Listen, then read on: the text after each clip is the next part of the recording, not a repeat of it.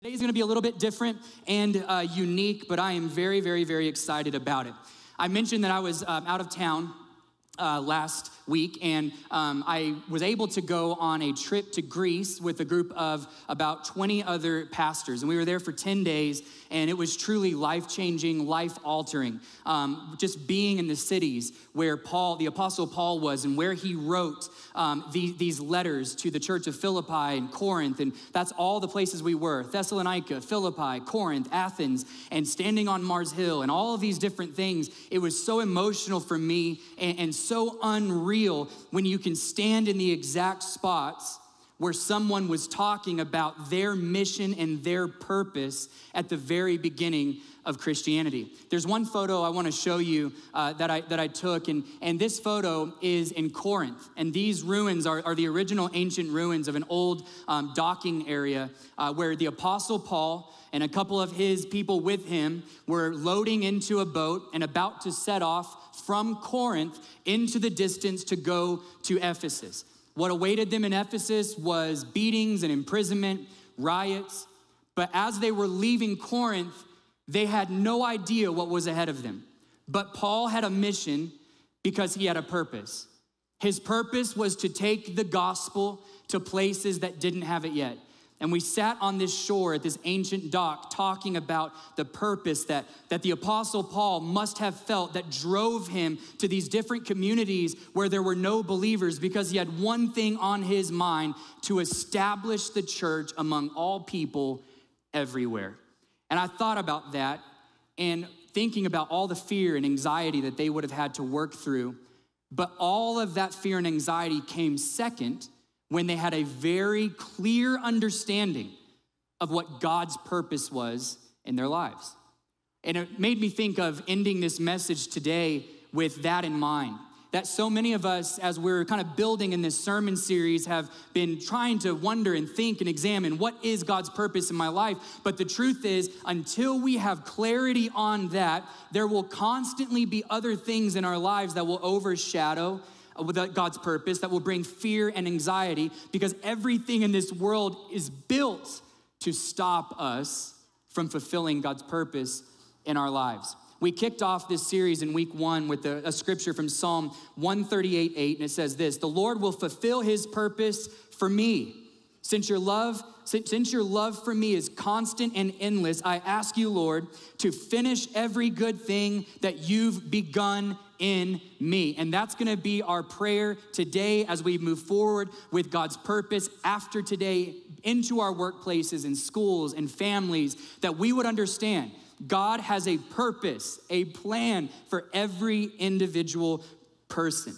But we also talked about in the first few weeks that this purpose and plan is only given. Everyone has a purpose and plan from God, but it is only given to those who follow him, who are children of God. 1 Corinthians 2:9-10 says this: "But just as it is written, things which the eye has not seen and the ear has not heard, and which have not entered the heart of man, all that God has prepared for those who" what? "Love him and hold him in affectionate reverence, who obey him and who gratefully recognize the benefits that he has bestowed."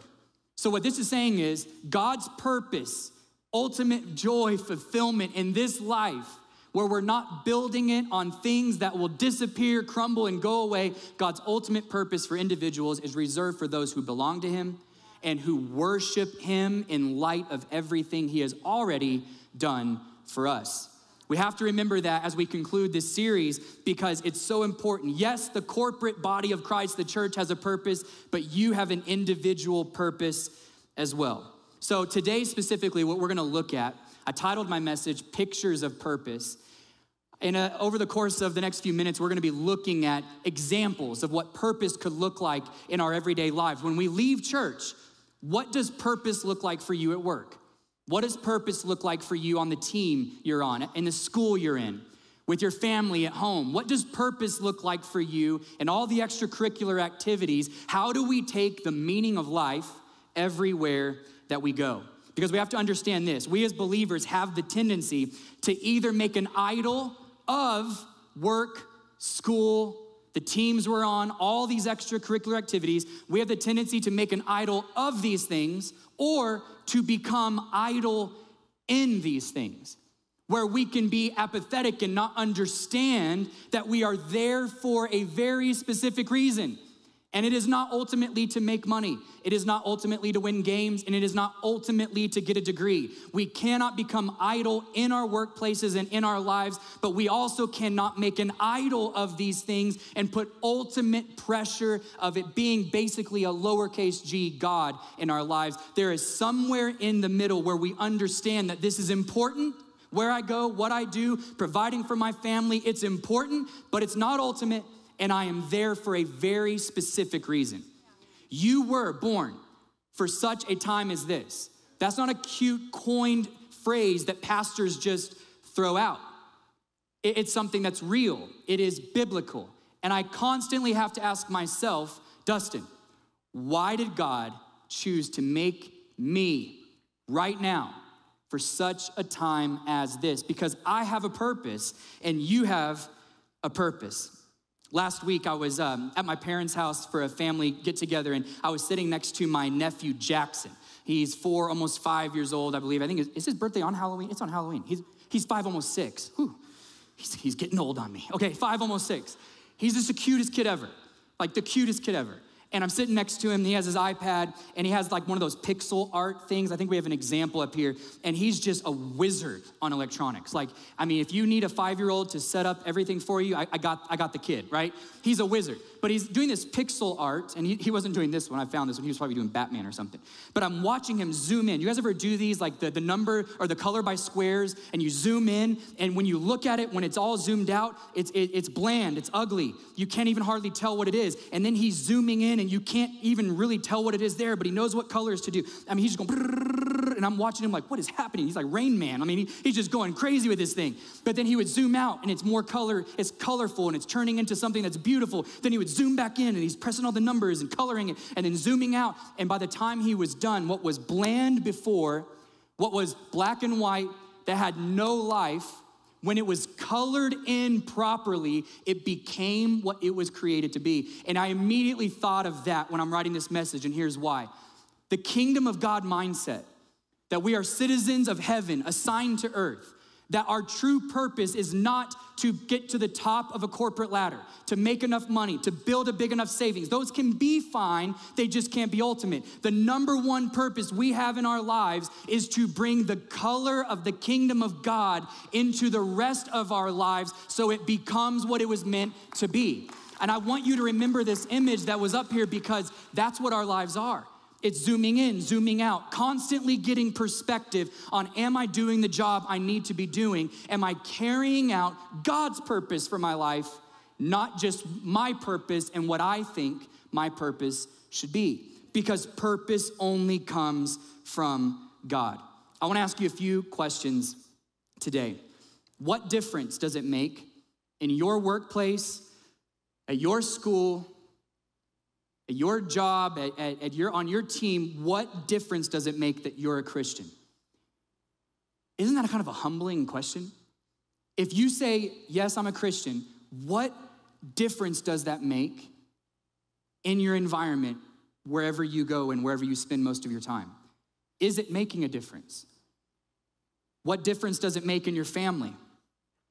What difference does it make with the people that you're sitting next to at school? What difference does it make with the people on the sidelines when you're watching your kids practice or play games? Our Christianity, if it's real, this is challenging, convicting for me and for everyone here. I'm not pointing fingers. We all deal with this. But if our faith is real and we take it out into the community, it has to make a difference somewhere. Because we have the light of Jesus Christ walking into darkness everywhere we go. And if the light is here, then light changes rooms. Light changes environments. Light gives new perspective. Light is a change agent. That's our purpose.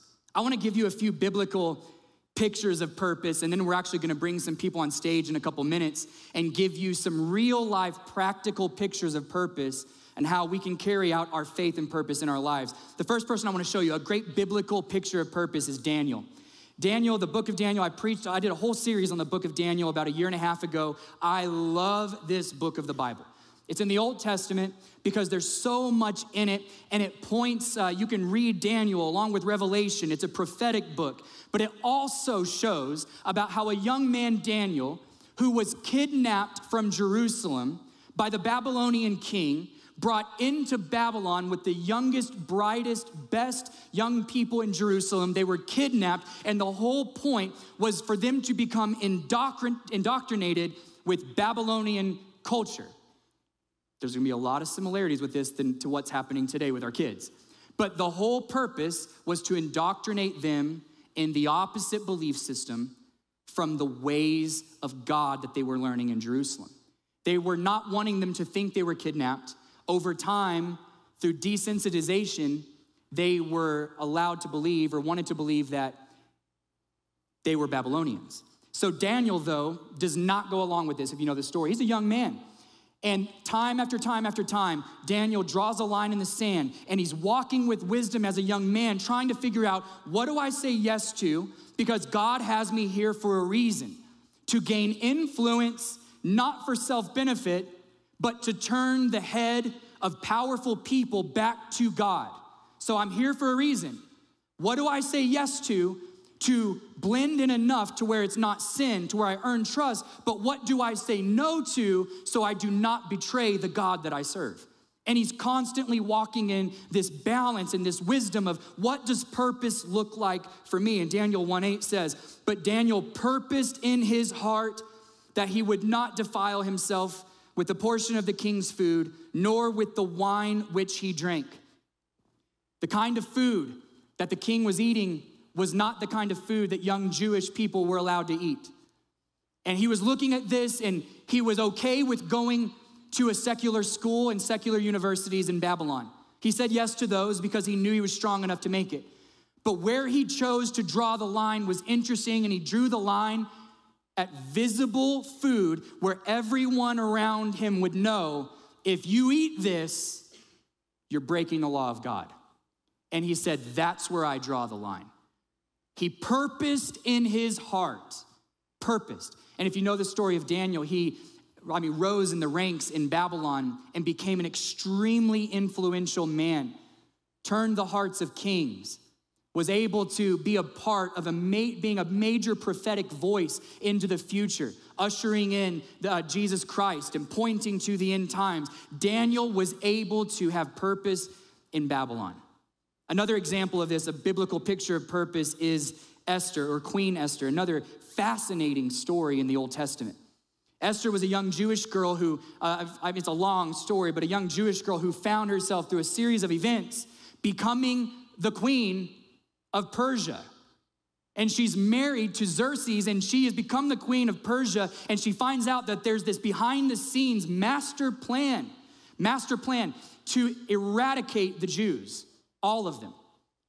And she comes to find out that all of a sudden, you can imagine Queen Esther, she's probably wondering, why am I here all this time? Why did this happen to a young Jewish girl? How am I here? And then all of a sudden, as this plan to eradicate the Jews starts to unfold and starts to become visible to her, it's like something quickened in her spirit, and she knew, this is why I'm here. And she chose to go to the king unsummoned, which by law would have meant death. She goes into his chamber, walks right up to the throne where the king is sitting, and she tells him about Haman's plan. It's an amazing story of how purpose was quickened in her heart. Many of you in this room, you find yourself at a school, at a job, in a certain scenario where you're wondering, why am I here? Not in a bad way, but almost in a good way. Have you ever been in an environment that you didn't deserve to be in? I'm talking about a good environment. A good environment where you're like, why am I rubbing shoulders? How am I here? Anybody ever been there? Something like that? Could it be that God has you there to be on alert, not to get prideful, to not think, well, this is my new crew or this is my new circle, but to honestly think, am I here for such a time as this that if I am keenly aware of what the Holy Spirit is trying to do in my life, I would understand that there is a specific job to do. I am here because of purpose in my life. Esther 4:16 says, this is when she had resolve and purposed in her heart. She said, I will go to the king, even though it is against the law, and if I perish, I perish. Now that's having a sense of purpose. Have you ever, I remember being young and wondering, like, if my life was actually ever threatened for being a Christian, like, would I actually stand up and be like, I'm a Christian no matter what, in the face of death? Like, we heard the stories from Columbine when I was in high school, and all that happened back then when I was in high school. But have you ever wondered that? Would you? The purpose in our heart where it is so unbelievable, where someone can say, if I perish, I perish. I know it's against the law, but God has told me to do something. Two more quickly. The Apostle Paul. The Apostle Paul wrote many of his letters in the New Testament from prisons, and this is one of them. I'm gonna read a passage here, and this is one of his many mission statements. But the Apostle Paul, and I'll talk about it more in weeks to come from the trip I was on, was amazing with the purpose that he had in his heart. Philippians 3:12-14 says, not that I have already obtained all of this or have already arrived at my goal, but I press on to take hold of that which Christ Jesus took hold of me. Brothers and sisters, I do not consider myself yet to have taken hold of it. But one thing I do, forgetting what is behind and straining toward what is ahead, I press on toward the goal to win the prize for which God has called me heavenward in Christ Jesus. Paul's saying, I have one job, forget what's behind and do exactly what God has called me to do, which is ahead of me. I have one purpose in my life, and it's to do what God has said. And what we're seeing over and over and over again is it's not a path, the only path to sustaining fulfillment and joy in our lives is to walk in the purpose and will of God. That's it. Everything else is sinking sand. Everything else are things we grasp for that disappear right before we attain them. One more biblical picture of purpose is Jesus. Luke 19:10, Jesus tells us his purpose. For the Son of Man came to seek and save the lost. That's why he came. He was very pointed about it. I came to seek and save that which is lost. But that goal and mission was challenged for his entire earthly life. In Luke 22:42-43, Jesus finds himself right before the crucifixion, praying, right before his arrest, praying in the Garden of Gethsemane. And this is challenged. His purpose is challenged in this moment. He's starting to carry the weight of all of our sin, and it's starting to mount. It's starting to mount as he's going into Jerusalem, as he's about to be arrested. The sin of all of us that we have committed was starting to rest on him. And he says, Father, if you are willing to take this cup from me, yet, not my will, but yours be done. An angel from heaven appeared to him and strengthened him. Jesus had to purpose in his heart, because yes, he is God, but he was also fully man. And he had to go to the cross as a perfect sacrifice. And this was Satan's last ditch effort to put too much on him where he would crumble. But Jesus said, God, Father, if you can take this from me, but it's not about me. It's what you want, and it's about them. And he goes to the cross because his purpose led him. So let me ask you this. Does your purpose lead your life? Or is it an afterthought? Our purpose from God has to be at the front. Today, not only, like I said, do I want to give you biblical pictures of purpose, but I also want you to help me welcome 5 people to the stage today. We're gonna look at practical pictures of purpose. Yeah, give them a hand as they come.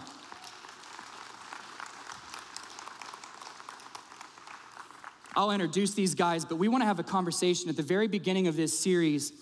This was always on week 6 of this series. And we wanted to give you guys not only me standing up here preaching and trying to give just Bible. Yes, Bible is good enough. It is amazing. But I also think there's something powerful about looking at very real human beings, not perfect, but just pictures of what this could look like. So I want to introduce them real quick, and then we'll jump into this conversation. But this is Bruce, and Seema and Chance and Craig and Deandra, and all from different walks of life, doing different jobs, different ages. And we want to kind of just give you some pictures. Try to find yourself in the midst of some of these conversations today. So here's the overall arching question that we're gonna kind of work with today, and it's this: how do you see God's purpose play out in your everyday life? It's very easy in church, and we can talk about church some. It's easier here. But how does that purpose that we might be sensing over the course of this series play out in our everyday lives?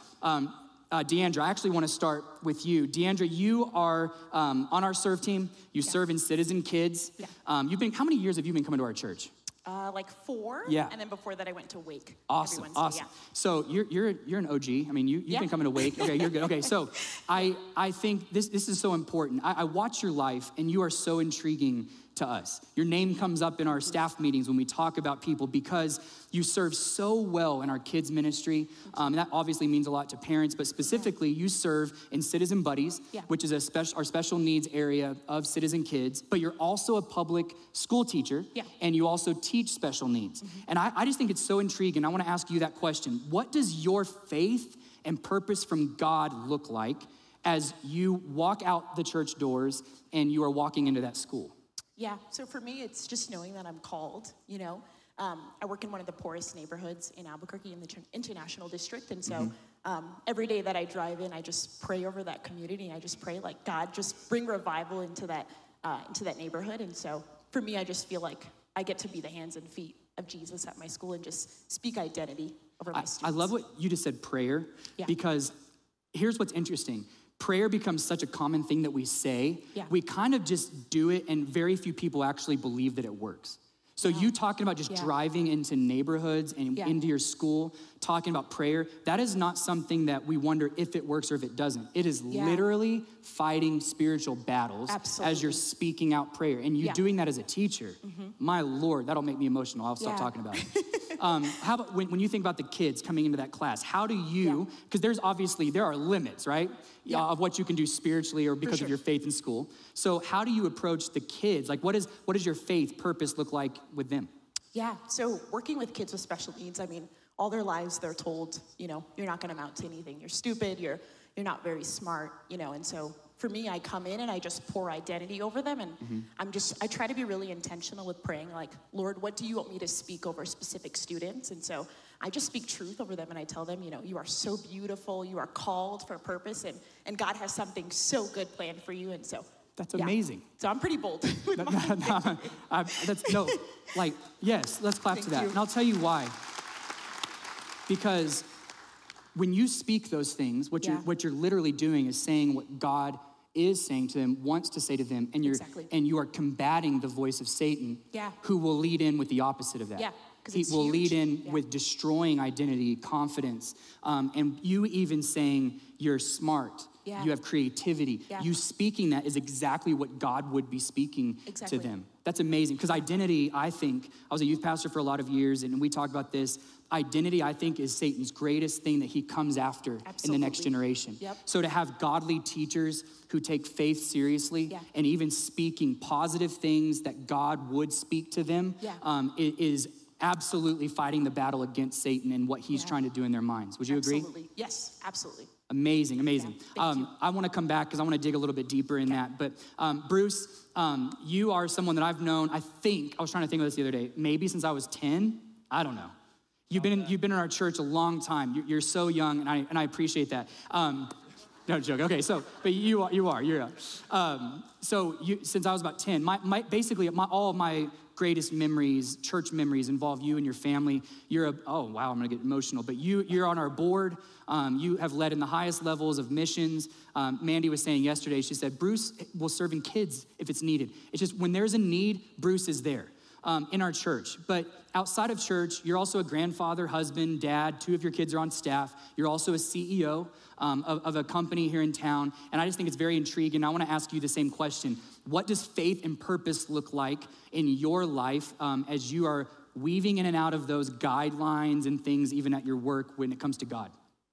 Yeah, thanks, Dustin. I mean, purpose is manifested in like in every different aspect of life, I think. And that, at least that's my desire, is that God, what is your will in this area, this area, this area, this area, and just being right in the middle of it. And so you mentioned grandparenthood. That's something that's new to us and navigating it. And so I've looked to other examples in my life. And what I'm just trying to do is just be literally super purposeful. Like all the time that I get with him, what can I do to make a difference in his life over the long term? And not just, riding along in the car in silence, right, but engaging with him, just doing all kinds of different things to influence and impact even at his age.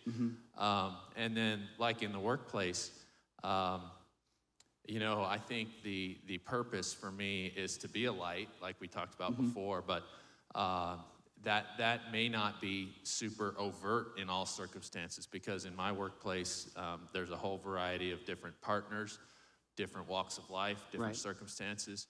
And so I try to really uphold values of honesty, truthfulness, hard work, integrity, selflessness, and those are things that don't always come natural for sure. But as I'm seeking God and trying to figure out his will in all these different circumstances, those are values that I try to hold high. And then when people see that, sometimes there's opportunities to go deeper. Well, those values are biblical values, and they're also so counterintuitive in a world where honesty is rare, where integrity is rare. When it is there, it stands out. And you were talking about light, and I think I've heard someone say before, it's not about being a spotlight, it's more like being a lighthouse, right? Where you're helping guide people rather than shining a light on their own issues, like being a harsh spotlight. And I think that's such a great mentality with it. But it's intentional integrity, it's intentional honesty, knowing that is not just, you're not doing that because Bruce is that, but you're doing that because God is calling you to be that so they can see God in you. And I just think that's unbelievably important. And you mentioned being a grandparent. My parents said, my dad told me one time that being a grandparent is just basically a do-over at parenting. So it's like you look back and it's like everything you felt like you didn't do well as a parent, you're like, I'm gonna do that right with my grandkid. But it's so cool though when there's that full system, because it takes parents, grandparents, it takes spiritual parents, spiritual grandparents, and it's an amazing, amazing thing. So I wanna jump to Chance. Chance, you've been coming to our church for about 2 years. 2 years in November, I think you said, and we love your family, and you, in that short time, you guys came during the pandemic. In that short of a time, you are already serving and leading one of our great ministries, and your job is super unique in what you do for a living and what you do in our church, but you have a unique story, and I just want to ask you the same question. What does purpose look like for you, your family, at work, and in the ministry you do here? Thank you, Justin. So purpose for me is using what God's led me through to maybe give others a different perspective. So a little bit about me. I went through 11 foster homes. I've been homeless before. I've done a lot of things in my life, and they used to had the mentality of victimhood. But through relationship with Christ and Jesus, it's my victory story. Those are the pillars of my faith. It's where I've seen God turn these broken things into beautiful things. And how selfish would I be if I didn't tell someone else about it? So I feel like that's my purpose, is giving others that different perspective of the love of God. Amazing. Something you said that stands out to me is you mentioned you were in foster care, you were homeless for a season, and you lead our streets team here at the church. And you guys go out every Friday night to different areas of our city that are in great need. And what I love about this ministry is it is not treating people like victims, it's restoring dignity. And I love that, because that's what Jesus would do. And you take that very seriously in how you lead this ministry. And one of the things you mentioned also, and I'll let you kind of go wherever you want to go with this, but one of the things you mentioned was going through foster care, being homeless yourself. That was a painful season, I'm guessing. And I think oftentimes we look at painful seasons as seasons that are a loss. It's a loss. I just need to get through this, it's a loss. But what's so amazing now is your heart and what you're doing in ministry, what you do for your job, was birthed out of a season of pain. And sometimes if we lean into the pain, purpose is the outcome of that, right? And I love that. Can you just walk us through a little bit of that? Yes, as we mentioned earlier, Dustin, when a few weeks ago I was asked if if I could go back and talk to my younger self before all this happened, what would I say? And it wasn't, and I took some time thinking about this, and the answer wasn't what I thought it would be, but what I said was, it's worth it. Mm-hmm. So the reliance on God and through all those seasons, it's shaped the way I see people. Mm-hmm. It's shaped the way I view what love is, and how I share that love, how I can sit in the dirt with someone and be completely comfortable because I've been in the dirt before. Mm-hmm. And Jesus pulled me out of it. I have a wife and kids, and I'm in the Marine Corps, and I've done all these things, but none of it is by myself. It's always with God holding me up and showing me the perspective that I am his son, and he loves me no matter what. And I don't need to meet some invisible standard to earn his love. Yeah. He loved me before I was even born. Wow. Yeah. It's amazing. Give him a hand.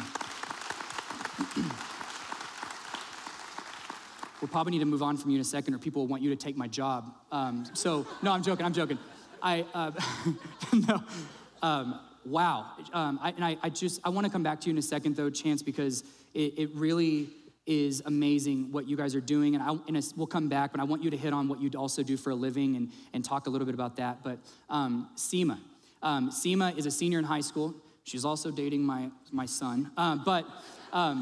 I say that to say that we get to have a glimpse at your life, and you're just an outstanding young woman. And we love you and your family, and watching you live out your faith, standing firm. You're in a unique season. It's your last year of high school. You're facing college next year. You're an athlete. And I just wanted you to answer that same question. What does purpose look like for a high school student? And on the horizon is college. What is your mentality right now? Yeah, so I'm going to take you back to when I first, started school or high school. And I was nervous because I cared so much about what other people thought about me, I think as a lot of teenagers do. And I was kind of wondering, why am I here in a school that's rather secular and Christianity is kind of looked down upon? And I think it really required a change of perspective, hearing that, what you were mentioning earlier, that I was picked for this school. I was picked to be around the people that I am around, in the classes that I am, and on the sports teams that I am. And that is my purpose, that a majority of my friends are not Christian, but I can be a light. I can demonstrate how I live my life. I can show them my faith and really just be an example. Yeah, we had mentioned, I love that. We had mentioned early on in this series that one of the very first steps, I think in purpose, in the workplace and at school, could be as simply as just allowing the people around you, making sure the people around you in a non-obnoxious way, making sure they know, I'm a Christian. How seriously do you take that? When you're going into classes and on teams over the course of a school year, is that something that's on the forefront of your mind? Yes, it is. I think it's important because, I used to think that if people knew I was a Christian, that I'd push them away, or they'd think I was weird, or just stuff like that. But as I started opening up and showing, hey, I am a Christian, or even when I was in classes where teachers and students were looking down on Christianity, talking bad about Christianity, and I was the one to raise my hand and say, hey, I am a Christian, and this is the truth. It didn't push people away. I think it just made them look at me in a different way and see that there is something different about me. And if anything, it brought people closer to me instead of pushing them away. I think that's what people find. And for whatever reason, it's so nerve-wracking to take that step. But I think that most of our stories, there might always be a couple of people, but most of our stories would probably be people had respect for it, as long as we are not truly being obnoxious. And if we're just kind of, like what Daniel said, I purposed in my heart, right? If we're just purposing in our heart, this is just who I'm gonna be. I am not going to cram anything down your throat, but I just want you to watch my life. I'm gonna be a beacon, right? I think that's a really, really, really cool thing. And then also one more question, with college on the horizon, what are some of your priorities as you're preparing for college, choosing another city? I'm still praying that you might stay here, but choosing another city, whatever it might be, I'm joking. What are your priorities about if you move to another city, college, Christianity, how do you keep your faith alive? Right. So I know that we've had this conversation. I've had this conversation with my parents. I think the most important thing is finding a church and finding a community, because those are the people that are going to keep me grounded in my faith, keep me accountable, and that's how I'm going to continue to grow, is in a church and in a community. I think this is really important because so many high school students and even parents of high school students will choose colleges based off of the college's credentials or the financial aspect of a college rather than being accompanied by what great local churches are in that city. We are basically signing a spiritual death sentence to high schoolers if we are sending them to cities for the sole purpose of college. It always has to be in tandem with the house of God. A thriving church, a church that is ministry oriented, where you can find genuine community. Thank you, Seema. Craig, I want to jump to you. So Craig, you and Sarah have become some great friends of ours, and you've been coming to our church for about 7 or 8 years, but a few years ago, I met with you guys and threw a huge curveball at you because your wife, Sarah, is our campus pastor in Maui. So Sarah and Craig Beckman are amazing people, and watching your marriage, your dynamic, your godliness, specifically through this transition, I want you're also a CEO of a company. I want you to just kind of walk through some of that. What does purpose look like for Craig right now? Sure. So I have this interesting kind of 2 jobs. So I help Sarah pastor the campus. So that's a big chunk of what I do. But then I also run a company. And I think it's really important right now for me to be the same and actually be authentic both ways. So what does that actually look like? So when I'm at church, I actually bring some of my business profession. So I can relate with people. I have a job outside. I do ministry, but also I'm in the workplace. I'm feeling those challenges. And how do I deal with those? And then probably more importantly, the other direction, when I'm in the workplace, am I the same person? Am I truly set apart? Jesus talked about people should see us as disciples and say, they're different. Why are they different? And not only different, but attractive. I'm interested in why they're different. Why do they have peace? Why do they have joy in this chaos we live in? And I think for me in this season, being very purposeful both directions of bringing my profession into ministry to connect to people, and then obviously bringing my ministry into my profession and helping people really understand, hey, I co-pastor a church and I run a company, and that's just who I am. Amazing. Again, like I said, I love watching this dynamic because Sarah, this is what I love. Sarah is a very strong person and leader, but you are too. Amen. You are, amen. Amen. She'll be watching this, Craig. Okay, so, but what's so amazing is you are every bit as strong. You are a strong leader and a strong man of God. And watching you guys have that respect for each other is amazing. You mentioned something to me that I'll never forget when we were first transitioning and you guys were moving there. You had talked about how a lot of your married life had been about, the career you guys needed to build to support your family and what you currently do for your job. And in this season, it might look a little different. Can you walk us through that? Yeah, I was really intentional about just seeing Sarah and her ministry she was doing before she took this pastor job and really, growing and thriving in it. But I knew God had more for her.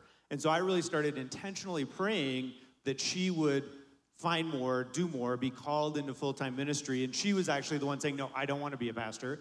And then, ironically, God called her to be a pastor, and she somewhat blames it on me, but I blame it on God, which is awesome.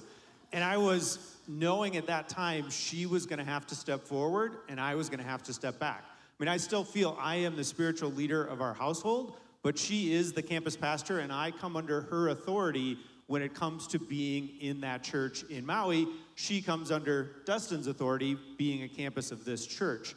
So being purposeful there of supporting, encouraging, spurring her on. I do get questions on a pretty regular basis of women in ministry, and I have, 100% confidence and faith that God called her for such a time as this, because she is doing a great job, and it's just fun to see her in the spotlight and just continuing to thrive. There is a reason, give him a hand for that. There's a reason I asked you that, because so much of purpose, our personal purpose, is setting up other people for purpose. Because if you want to be fulfilled, set other people up and watch how much purpose you feel. If you want to be unfulfilled, try to be a black hole for purpose, and you'll never, ever, ever experience it. What it takes is that mentality of, yes, I have a purpose, but a huge part of that is working hard to set other people up. We have a couple more minutes, and Chance, I do want to come back to you on that because I want you to just share what you do for a living and just kind of how that ties into even where you serve here at the church. Okay, so I work at the Marine Corps recruiting station here in Albuquerque as supply and logistics. I've been in the Marine Corps for 16 years, done some deployments and things like that. I remember coming to a point in my life, in my career, where I realized if I took my uniform off, I had no idea who I was. So how do I do this, right? And then through some things, I just found this love of God, and it's been a sprint ever since. But one of the things that's been revealed to me is, and you just said it, is to grow in faith, you got to give it away, right? So why are you blessed? To bless others. How do you grow in faith? Is to share your faith with others. And in the job that I have, it's not common, and it's a bit convoluted, but I'm a firm believer more is caught than taught. Yep. So the way I live my life means more than sometimes the things I say. That's amazing. Amazing. Thank you. Thank you for that. And then I want to hit one more thing, Bruce, and it's a little bit of a curveball, so bear with me. I thought about this halfway through the conversation. But one of the things that when I look at your life and I've studied you, there's a few men in our church that I've just always looked up to and studied, and you're obviously one of those.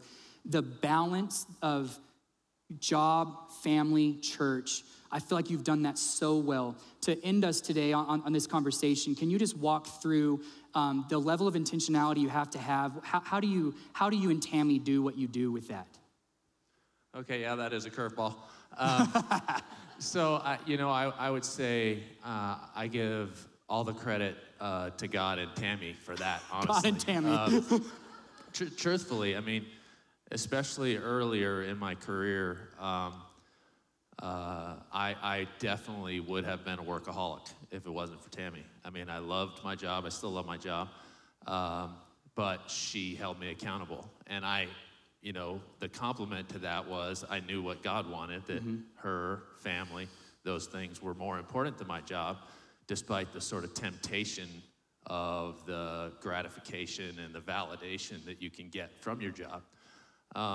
And so, there were just a lot of conversations and a lot of prayer, and, balance was sort of achieved over time through, all of those things. Just God convicting me, her talking to me, and, just a cycle, I guess, of that. We talk a lot about tithing, and, if you tithe, it is that, 10%, that God does more with 90 than he does with 100. Do you feel like it could, in essence, be the same type of theme with time? If time is invested properly, it almost feels like it's multiplied? I think that sort of principle applies in a lot of areas. I think it applies to time. I think it applies to finances. I think it applies to influence. Like, as we were talking about this conversation, and you were asking me about being a CEO, people sometimes, I think that, you have to use influence once you achieve a certain level of influence. But I think, you have to use the influence you have at every step of your life. And if you kind of step back and say, well, I'll step out and use influence later when I have influence, well, you might never have that influence. Yep, wow. I think that applies to other areas like how you use your time, how you use your financial resources. And so, God wants us to be faithful with the small things. Amazing, amazing. Hey, guys, we're out of time, but I want you to genuinely, this means so much to us, and I want you to genuinely give them a huge round of applause. Thank you, thank you, thank you. Amazing. Now you can see why I wanted to end the series like this. Their stories are so much like your stories. And just for a moment, with nobody moving around, just for this moment, I do want to give a very specific call to salvation to in this series today. Purpose is birthed out of knowing Jesus Christ as your Savior. Truly, we cannot step into purpose without knowing him, that he came and lived a perfect life sent by the Father. The Son was sent by the Father to live a perfect life and to go to the cross as a perfect sacrifice, not just to die a death that we would look at in a religious way, but to die a sacrificial death, because the Bible says our sin should have put us on that cross. But Jesus came and said, I'm gonna go instead. And all you have to do is call on my name as the ultimate sacrifice on that cross, and you will be saved. Believe in our hearts that God raised him from the dead and we will be saved. Your purpose, if you don't know Jesus Christ as your Lord and Savior, your purpose is on the other side of that declaration, and it's waiting for you. His grace is abounding. His mercy is amazing, and his plan is for you, and it's waiting on the other side of this decision. So without any delay, I wanna have you bow your heads and close your eyes, and I just wanna end with this prayer. And if you're in the room at the last week of this series, whether you've come all 6 weeks or maybe this is your first time, but this purpose stuff is intriguing to you and you wanna know what that purpose is, and you acknowledge that Jesus is not just our Savior, but he's also our Lord, and you understand the cross. You don't have to know all the ins and outs of Christianity, just that it should have been me on that cross because the wages of sin is death. But Jesus came and died instead of me, so we don't have to. If that's you and you would like to be included in this final prayer, just right where you're seated with every head bowed and every eye closed, on the count of 3, if you just lift your hand, and I'll just include you in this prayer. 1, 2, 3. Thank you, thank you, thank you. I see your hands. Keep it up just for one more second. Thank you, guys. Thank you. Thank you, thank you, thank you. Amazing.